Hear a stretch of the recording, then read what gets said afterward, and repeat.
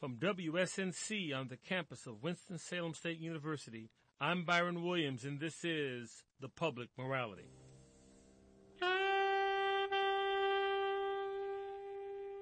Today on The Public Morality, we'll speak with Chelea Parsons from the Center of American Progress on gun legislation and the Second Amendment. And after that, Dr. Leon Hadar will join us to discuss the implication of the recent terrorist attacks in Paris. That's next on The Public Morality.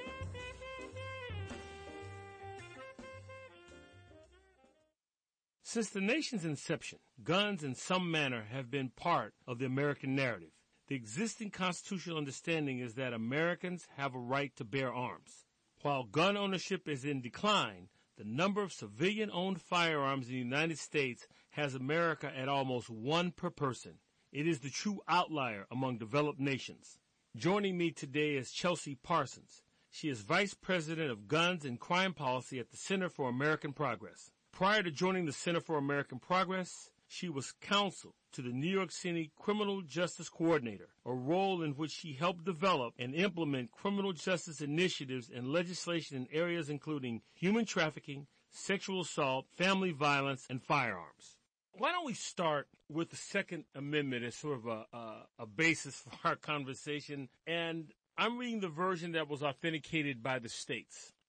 A well-regulated militia being necessary to secure a free state, the right of the people to keep and bear arms shall not be infringed. Between the strict constructionist crowd and those who believe the Constitution is a living document, between those two poles, where are we with gun policy?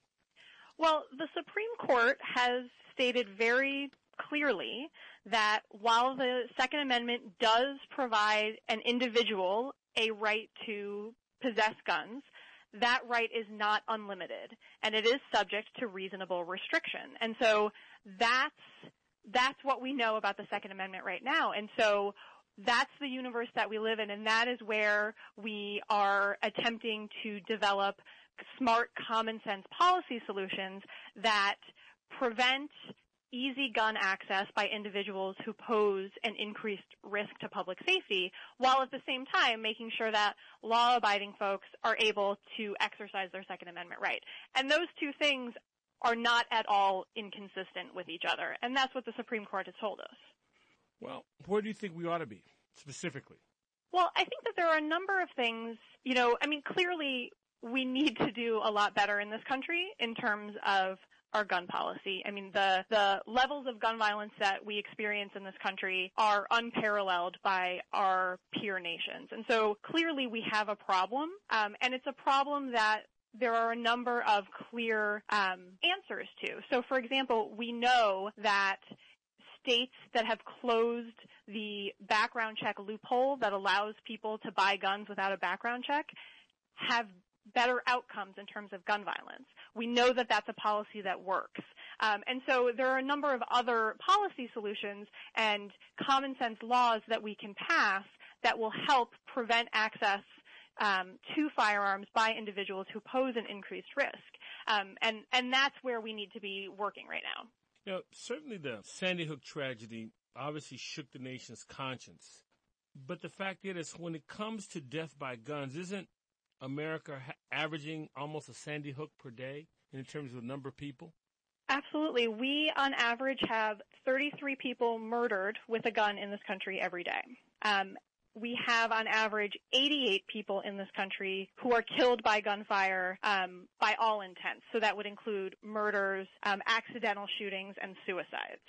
So absolutely, we have, people dying at a rate like that was seen in Sandy Hook every day. And frankly, what happened in Sandy Hook is the kind of most horrible tragedy that we can think of, right? That captures the attention of the media, that captures the attention of the public in a way. But really, when we're talking about gun violence in this country, what we're talking about is the daily toll of this violence and of these deaths in many communities around this country that never gets any attention. And that's really where we feel that the impact of some of these policies that we advocate for will have the biggest difference. You raise an interesting point in that We will talk about, obviously, Sandy Hook, and well, we should. We will talk about when the recent tragedy in Roanoke, Virginia, or the police officer days after. We will talk about that, but that seems to be the only time we are talking about gun violence. And doesn't that sort of put those conversations, albeit well-meaning, sort of as aberrations rather than something that's part of a rule? It is, and it speaks to one of the curious things about our culture, which is that and part of it is the media, and part of it is just kind of how we jump from tragedy to tragedy or issue of interest to issue of interest. That it takes something of a level of horror, like elementary school students shot down in their classroom, or like an execution on live TV, to keep a sustained interest in an issue that really is a daily struggle for many, many Americans in many, many communities that have outrageous levels of gun violence and that have kids who can't walk to school without being afraid that they're going to be caught in the crossfire. And so there is a disconnect between the real lived daily experience of gun violence in this country and the type of horrific incident that draws public attention to that issue in this country. Is there, in your opinion, too much or not enough emphasis placed on the mental health aspect of the gun control debate? So I think the mental health issue is frankly a little bit of a red herring when we're talking about gun violence, because what we know is that the vast majority of people who experience mental illness are not violent. They are not more likely to commit acts of violence than the general public. And in fact, they are more likely to be victims of violent crime themselves. So what happens is when you have these horrific tragedies that happen that get a lot of high-profile attention, that involve an individual who does have a mental health history or does seem to have a mental health problem, it makes it seem that what's driving gun violence is a breakdown in our mental health system. And really that's not true. Certainly there is much room for improvement in mental health treatment and services in this country, but if we want to address gun violence and if we want to reduce the numbers of people who are both fatally and non-fatally shot in this country every day, we're not going to do that by focusing solely on mental health. We're going to do that by focusing on our laws and policies that allow easy access to guns by all kinds of folks who shouldn't have it, not just people who suffer from a mental illness. And we also have to be really careful about, making sure that we're not further stigmatizing individuals who suffer from mental illness, which unfortunately is what often happens when you have these high-profile shootings. I want to go back to something you sort of touched on, the word, which was culture.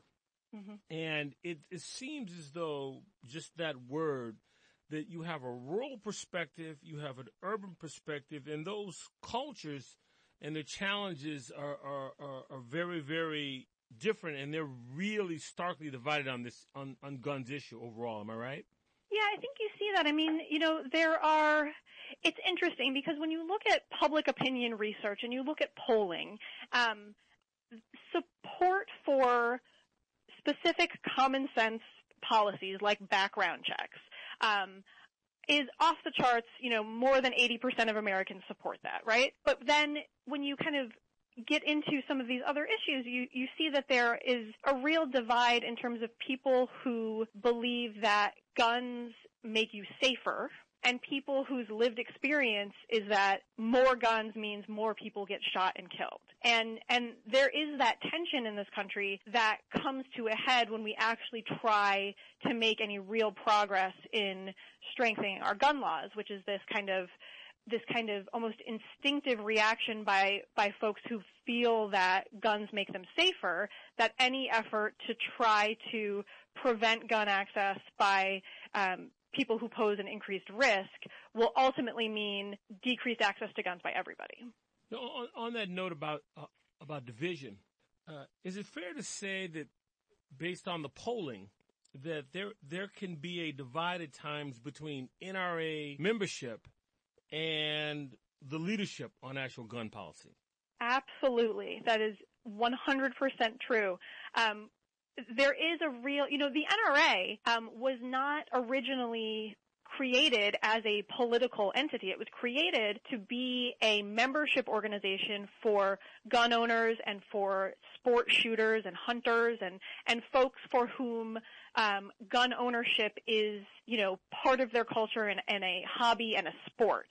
And, in the late 70s, the NRA took a turn toward the political and at that point started to have do more in terms of political advocacy. And so what you have seen is the NRA kind of on the political end tacking further and further to the right and taking more and more conservative and extreme positions on gun law and gun policy issues, where you see the membership of the NRA not necessarily following suit. And so, if you talk to gun owners overwhelmingly support the idea that you should have to have a background check before you're able to buy a gun, because gun owners know better than anyone else the harm that can be caused by reckless or careless gun ownership. And so you're absolutely right. There is this very stark divide between the political leadership of the NRA and the side of the NRA that is doing all of the election spending and the campaign spending,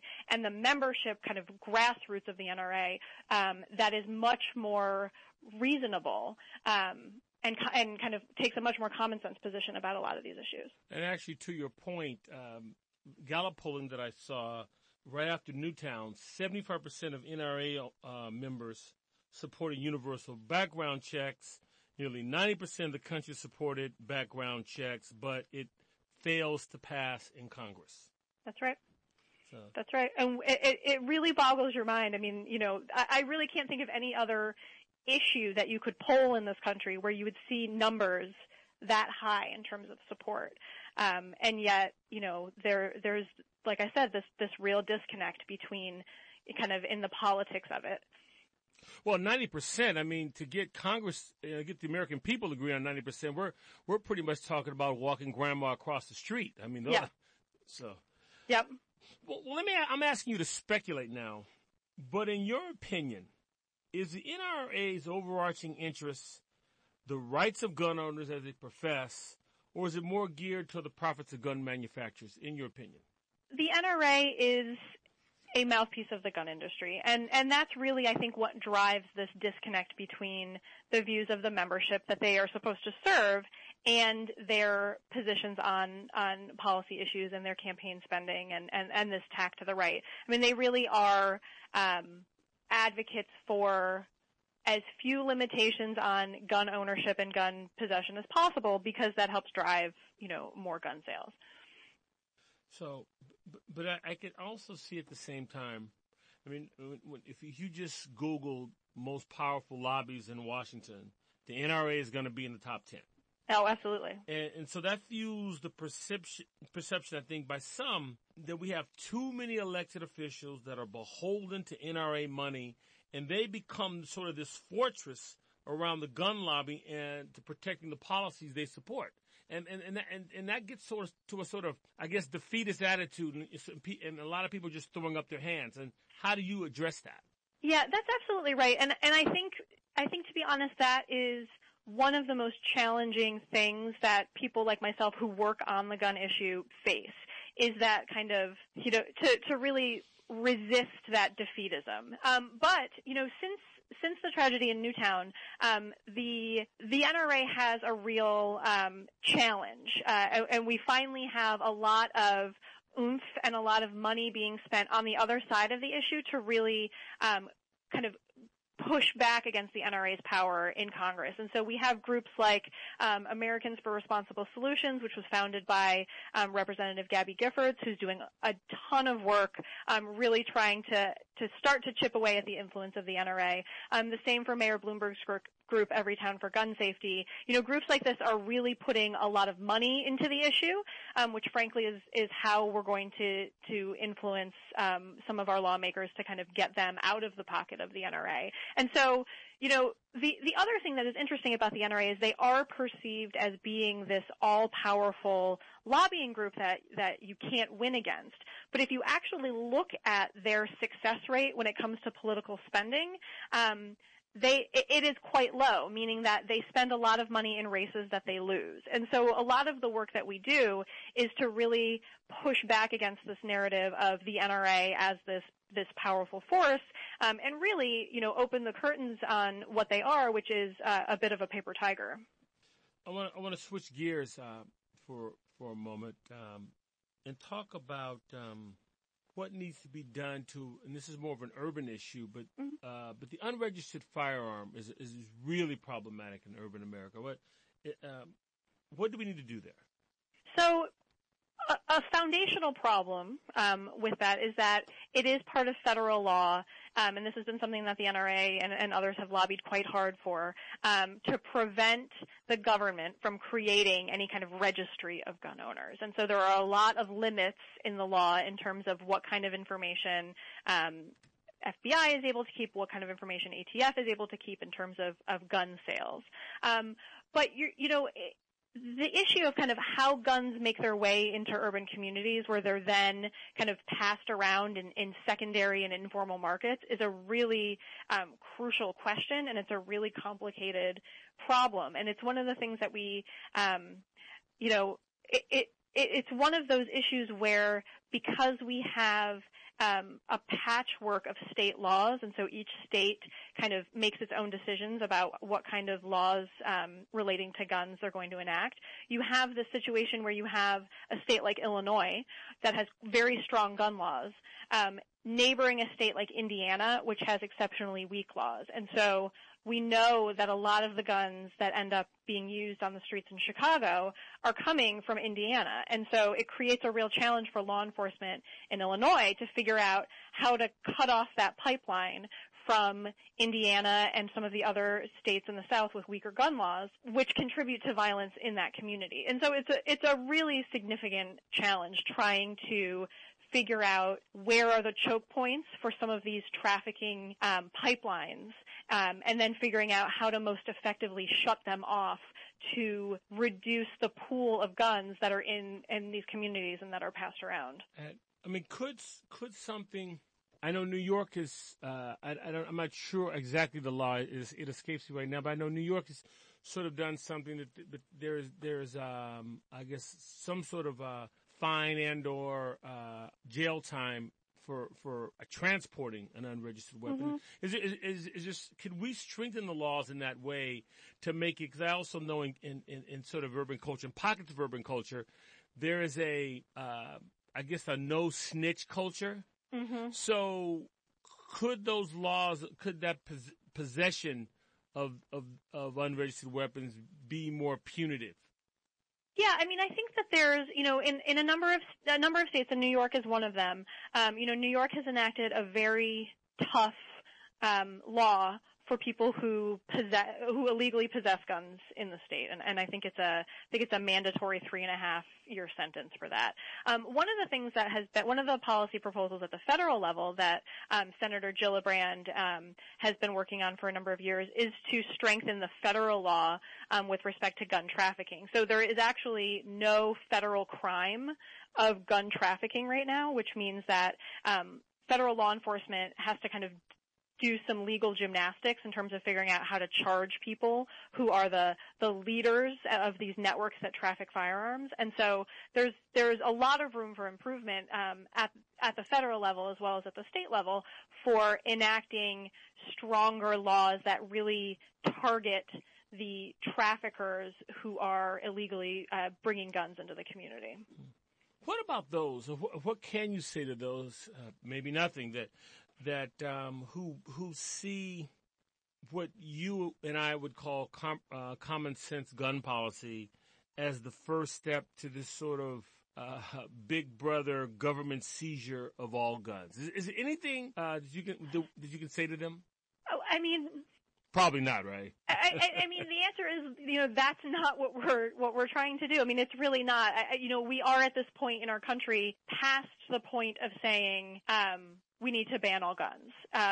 We have the Second Amendment. The Supreme Court has definitively said it protects an individual's right to own guns in certain circumstances.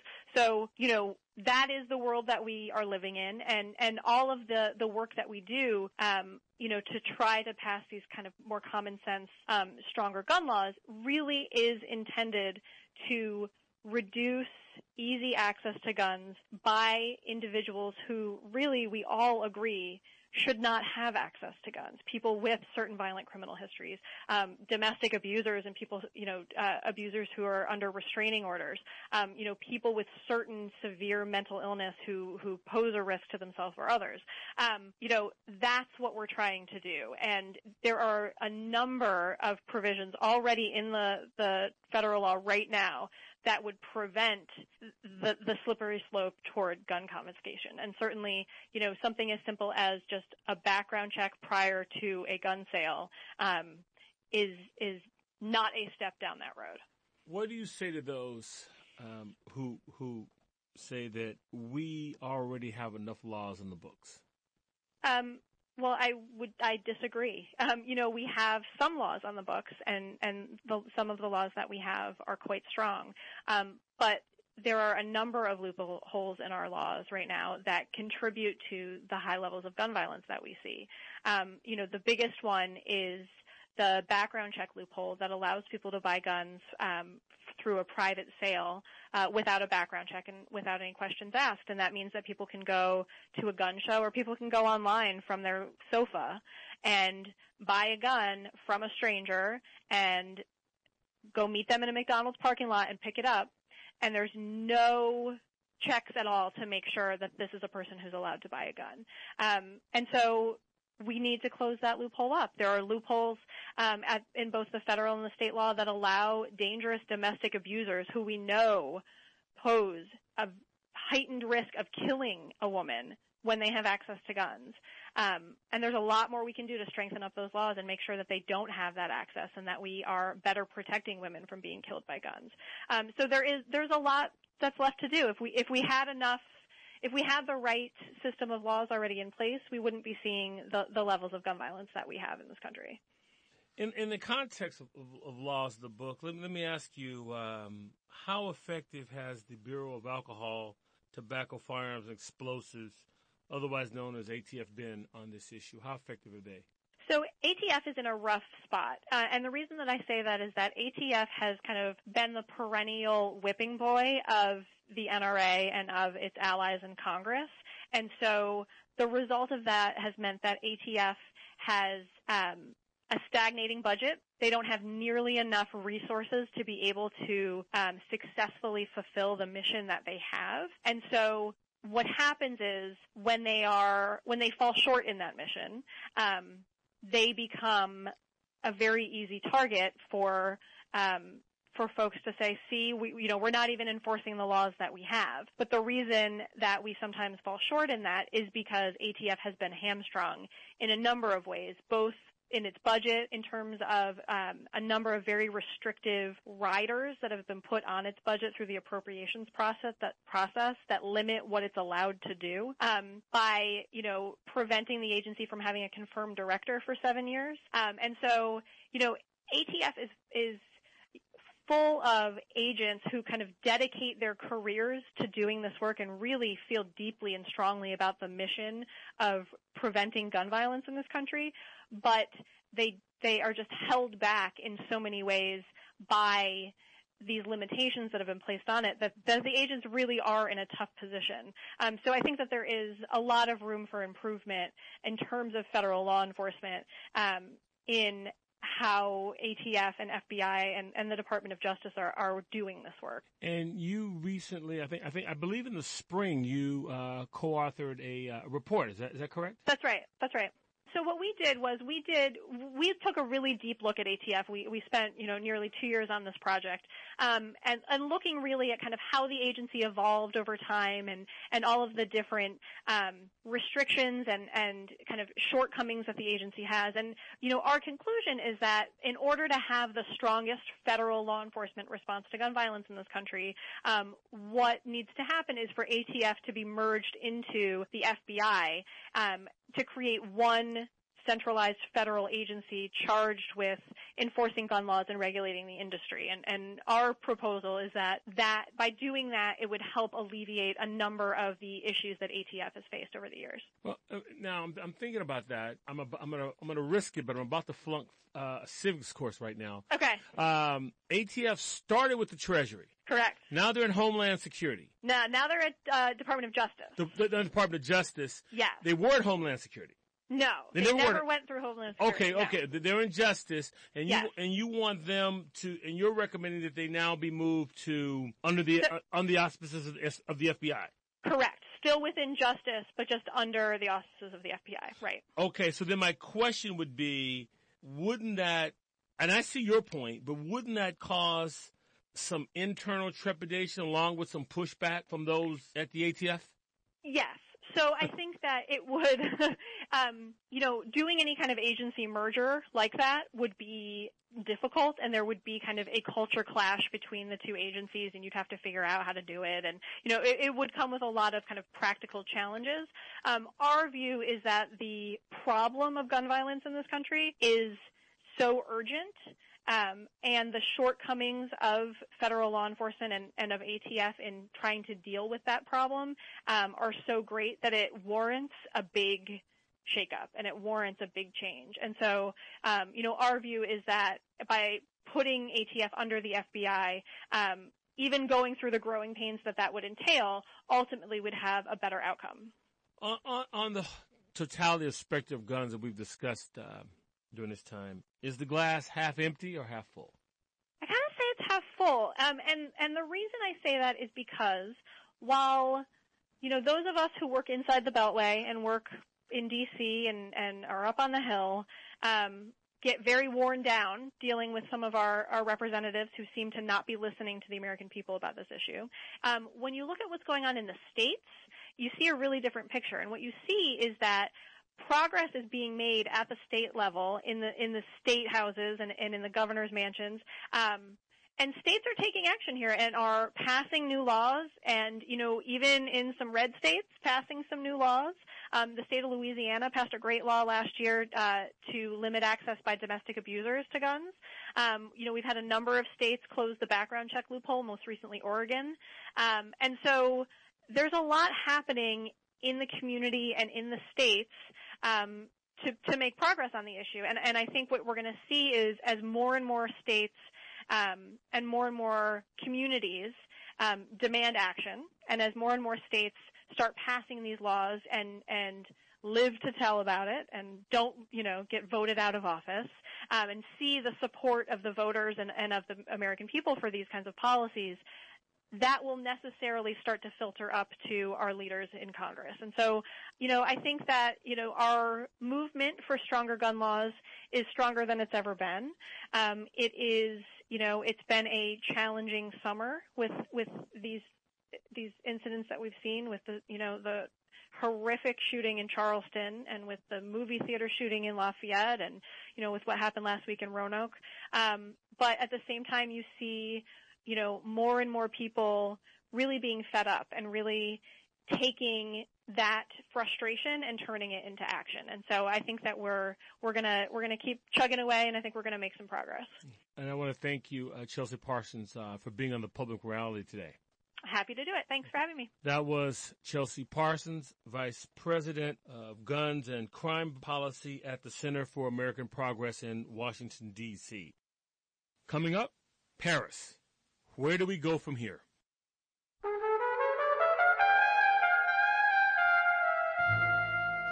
Next time on The Public Morality, we'll speak with Bill Leonard, church historian from Wake Forest University School of Divinity, about religious liberty. And after that, Chris Scroll will join us from the LGBT Democrats of Guilford County to discuss North Carolina's Senate Bill 2. Next time on The Public Morality.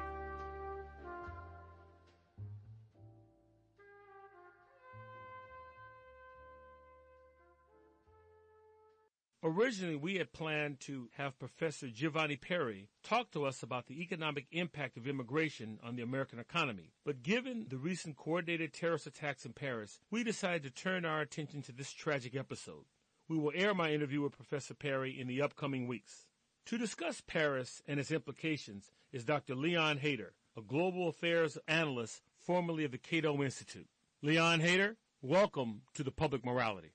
Let's begin with you sharing us just some of the brief origins of how ISIS came to being. Well, ISIS is basically a radical Sunni movement, an Islamist movement devoted to establishing an Islamic state in the Middle East and beyond. It emerged, I think, as a result of the growing split between Sunnis and Shiites in the Middle East, a process that evolved for quite a few years, especially since the U.S. invasion of Iraq that really ignited the first, bloody conflict between Arab Sunni and Arab Shiite in the region, and then it spilled over into other parts of the Middle East, including to Syria. And the movement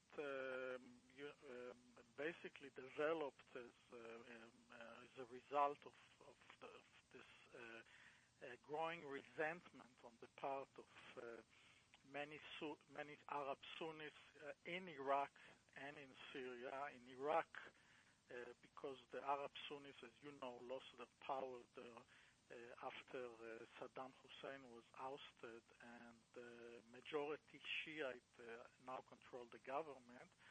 And in Syria, because in Syria a minority of offshoot of Shiite Islam, Alawites, represented by President Bashar Assad, controlled the country, and many groups, some of them more moderate, some of them more radical, launched an insurgency against Assad that eventually failed. So ISIS, which is also called Daesh in Arabic, exploited this growing resentment among the Shiites in the region, and the Sunnis in the region, and gradually took over parts of Syria and Iraq, which it controls today. It's quite a large territory. It's about the size of England, I would say. And in addition to that, they have satellite groups in Africa, in Libya, in Yemen, and as we see now in Europe also. So it's, as I said, basically a political movement based on radical Sunni principles that is now contrary to earlier prediction that it's kind of a minor player in the Middle East. It's now becoming a much more powerful one. So through your lens, sir, as a global affairs analyst, beyond the obvious tragic loss, the significance of the recent Paris attacks, put those in the context for us, please. Well, I mean, in many respects, we are having, since 9/11, some argue that, this is a sign or reflection of a war between civilization, between Islam and the West. There were many other terrorist acts perpetrated by other groups connected to Al-Qaeda in Europe and not in the United States after 9/11. And those tend to be quite, you know, you can argue that in terms of casualties, people like to say, more people get killed in car accidents in New York and Paris and so on. But there is no doubt that the images of such terrorist acts and the way they impact the daily life of people is quite devastating, and forces governments in the West to respond. And we saw that after 9/11, that led eventually to the invasion of Afghanistan and to the war in Iraq that really transformed the balance of power in the world. And I think that this is probably another defining moment. I think you're going to see both changes in the international balance of power, probably growing cooperation between the United States, France, and even Russia in fighting radical Islam. I think you're going to see finally that the Europeans, who are much more affected by what's going on in the Middle East, because it's their strategic backyard, if you will, are going to get more involved directly in the region, which in some ways development like that affect them directly, and they're more sensitive to that than the United States. We don't have any serious case of Muslim terrorism in the United States. We don't have hundreds of thousands of Muslims flooding the United States from the Middle East. So it's basically very much a European problem. French, German, and so on. Those are very wealthy countries. And it's time that they'll build their own defense budget and start protecting their interests in the region instead of waiting for us to do the job for them. Because I don't think Americans in general now, notwithstanding all the rhetoric that you hear, are interested or are willing to launch a new military intervention in the Middle East. So I think it's going also to, in addition to changing the international balance of power to some extent, I think it's going to force the Europeans to start also debating and discussing what to do about the continuing flow of Muslim immigrants into Europe, and what to do about it. And it certainly plays into the hand of the more xenophobic nationalist forces in France and so on, want to restrict and even deport Muslim immigrants. So it shifts against the political balance of power in many of those countries to the right. And I think it's going to have a similar effect, not the same, on American politics. I think it's probably going to play into the hands of people like Donald Trump and others who want to put more restriction on illegal immigration, and also, create a sense of, nationalist kind of attitude that usually tends to favor the political right. More specifically, as you can see now in the election campaign, you can expect, we were all thought that the debate is going to focus on social economic problems, social economic inequality, and so on and so forth. I think the debate in the campaign is going to shift to more to national security issues, and again, that's going to favor some candidates over others.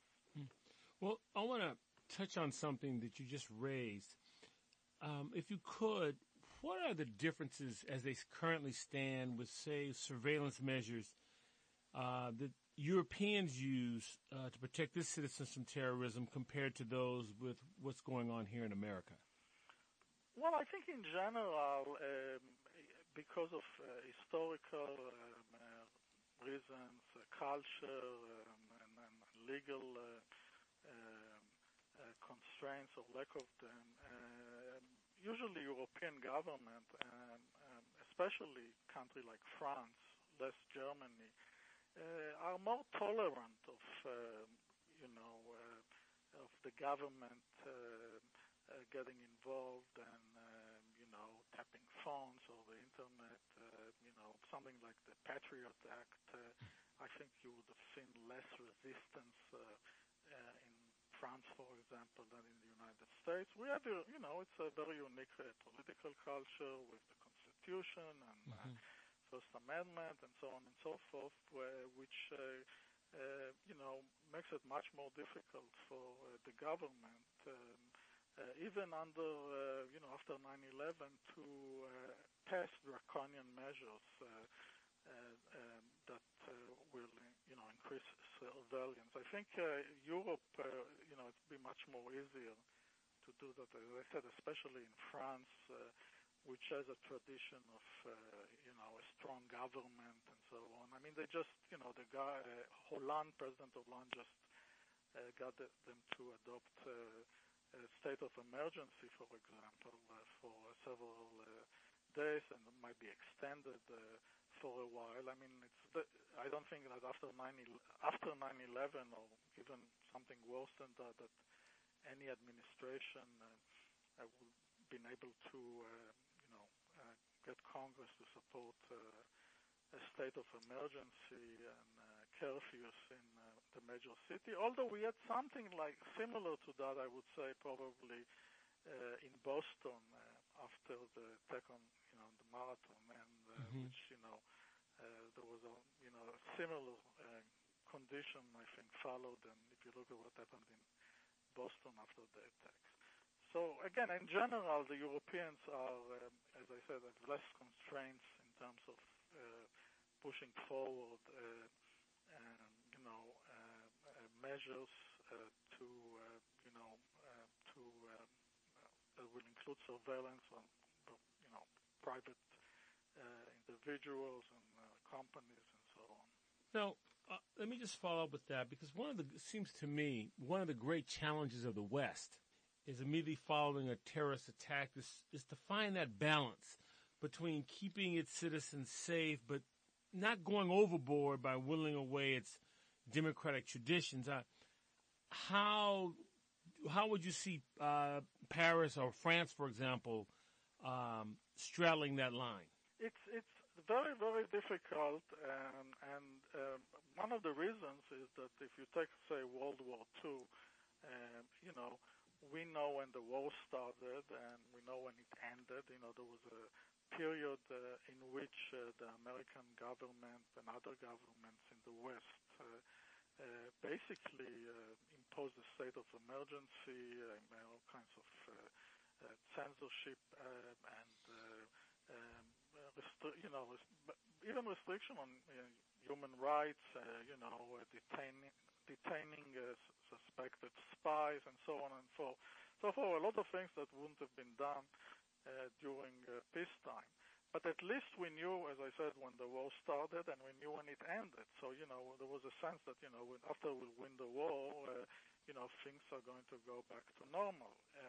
With this kind of war, we don't have that. I mean, it's not clear how long this war is going to take, and if it will ever end. What does that mean? War on terrorism and so on. So it's very different. There was we were able to, the administration and Congress passed the Patriot Act and other restriction after 9/11. Some of them have been removed by now, but again, there is not going to be pressure, to strengthen the FBI and it's just kind of playing by ear. You don't have a sense of how long it is going to take and when we can lift all these restrictions. So, it's just a dialogue, I think, that is going to take place, continue to take place between, in this country, between the American people, Congress, and the administration and the media. And, we'll never be in a point in which we'll be able to say, this is it, this is the restriction, there's not going to be any more, and it's going to continue until the war on terrorism will end.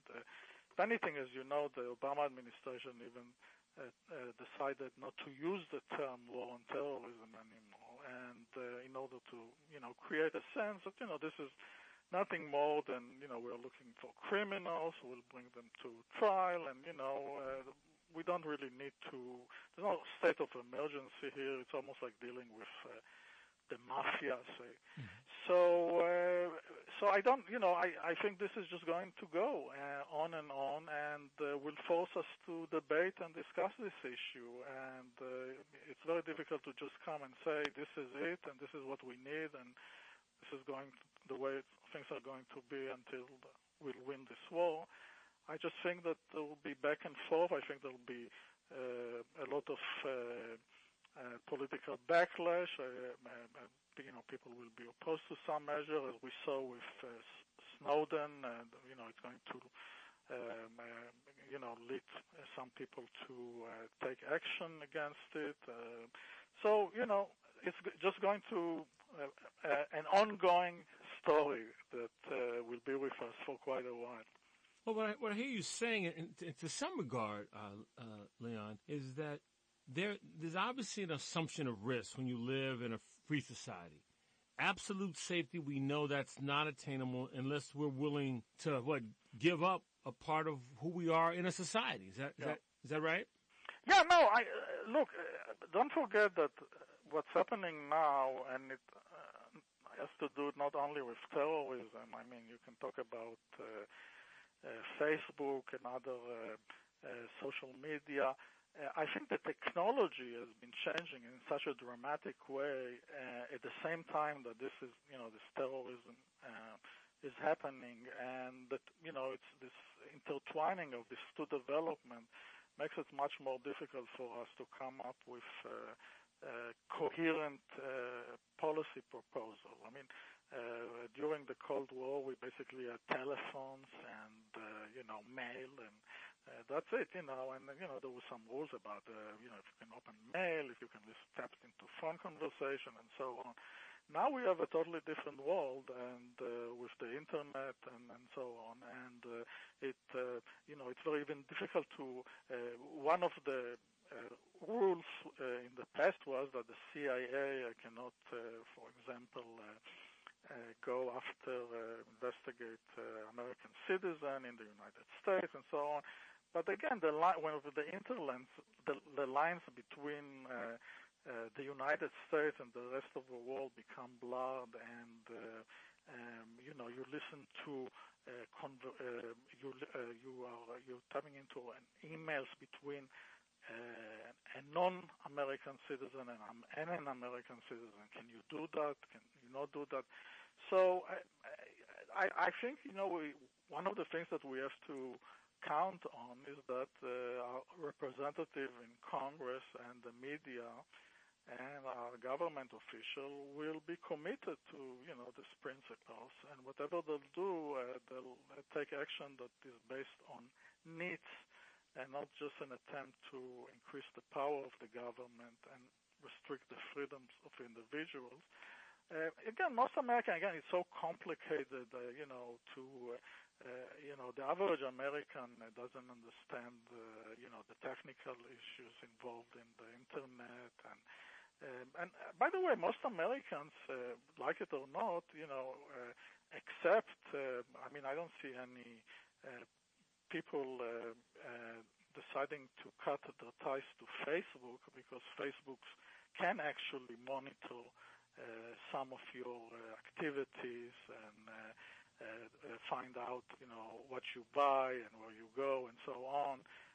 I personally don't like the idea, but, I'm still on Facebook and I'm still on other social media in which there are, this type of surveillance that is done made by corporations, So it's we live in this world where things change in a dramatic way, and as I said, we just have to count on our representatives and media and other forces in society to continue to monitor all of that and find out when the government is going to the extreme in terms of restricting our freedoms. Well, Leo, what I hear you saying, talking with Leon Hadar here about terrorism. What I hear you saying is that we don't mind giving up some of our Fourth Amendment rights as long as there's a direct benefit from us in terms of our shopping, our Facebook.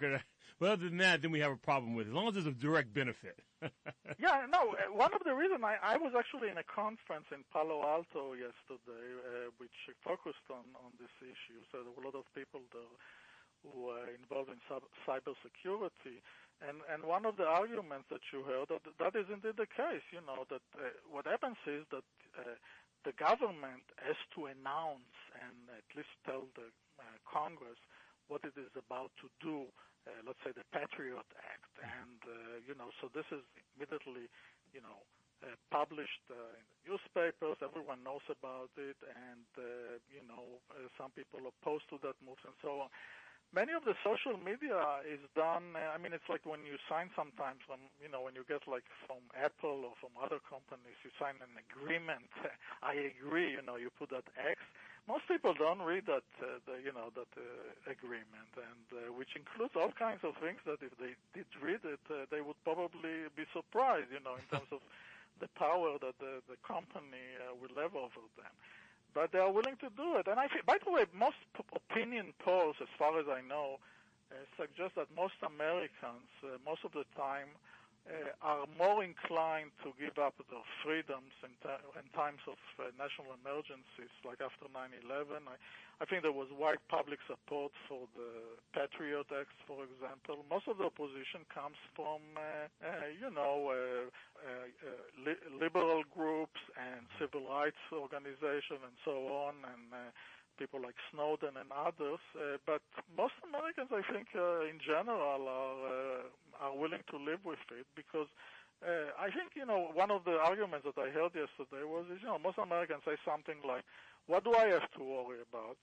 I'm not a terrorist, so if the government listens to my conversation or reads my email, they won't find anything that will lead to my conviction or to my arrest and so on. But they might end up, finding someone who is going to launch a terrorist act. So I think Americans in general, for better or for worse, it depends on your position, are more inclined to give up their freedom when they feel that they are under threat. And I don't doubt that these images on television have a huge impact on the public psyche, certainly in Europe, but also in the United States, and it does, allow the government to more flexibility when, they come up with all these different programs.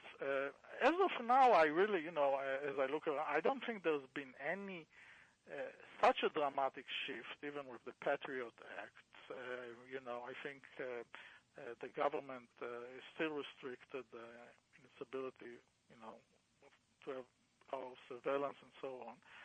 But we have to continue to be vigilant and make sure that,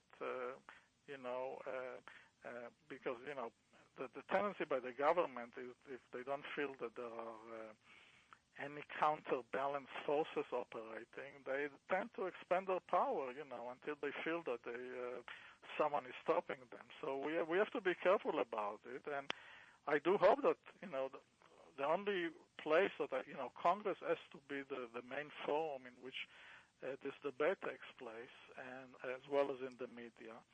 And hopefully it will evolve in a way that is aligned with, the American Constitution and values. Well, since you mentioned Congress, that's a perfect segue to just briefly talk about politics in the few minutes we have left. Where's the line between responsible critiques, asking tough questions, versus using, say, for example, the recent attacks in Paris for some sort of political gain? Where's that line there? Well, to be honest, it did come out,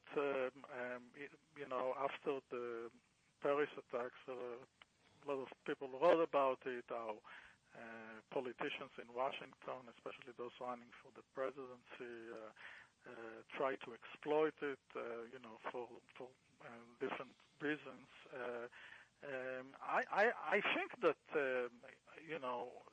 exploitation, ugly exploitation, is one thing, but there is no doubt that the issue that we are discussing is political. So I think it's very legitimate for politicians and candidates to discuss, for example, whether President Obama's policy in the Middle East or President Bush's policies contributed to the mess in the Middle East and created a vacuum that allowed, ISIS to emerge, and what should have been done or what could be done in the future in order to deal with it.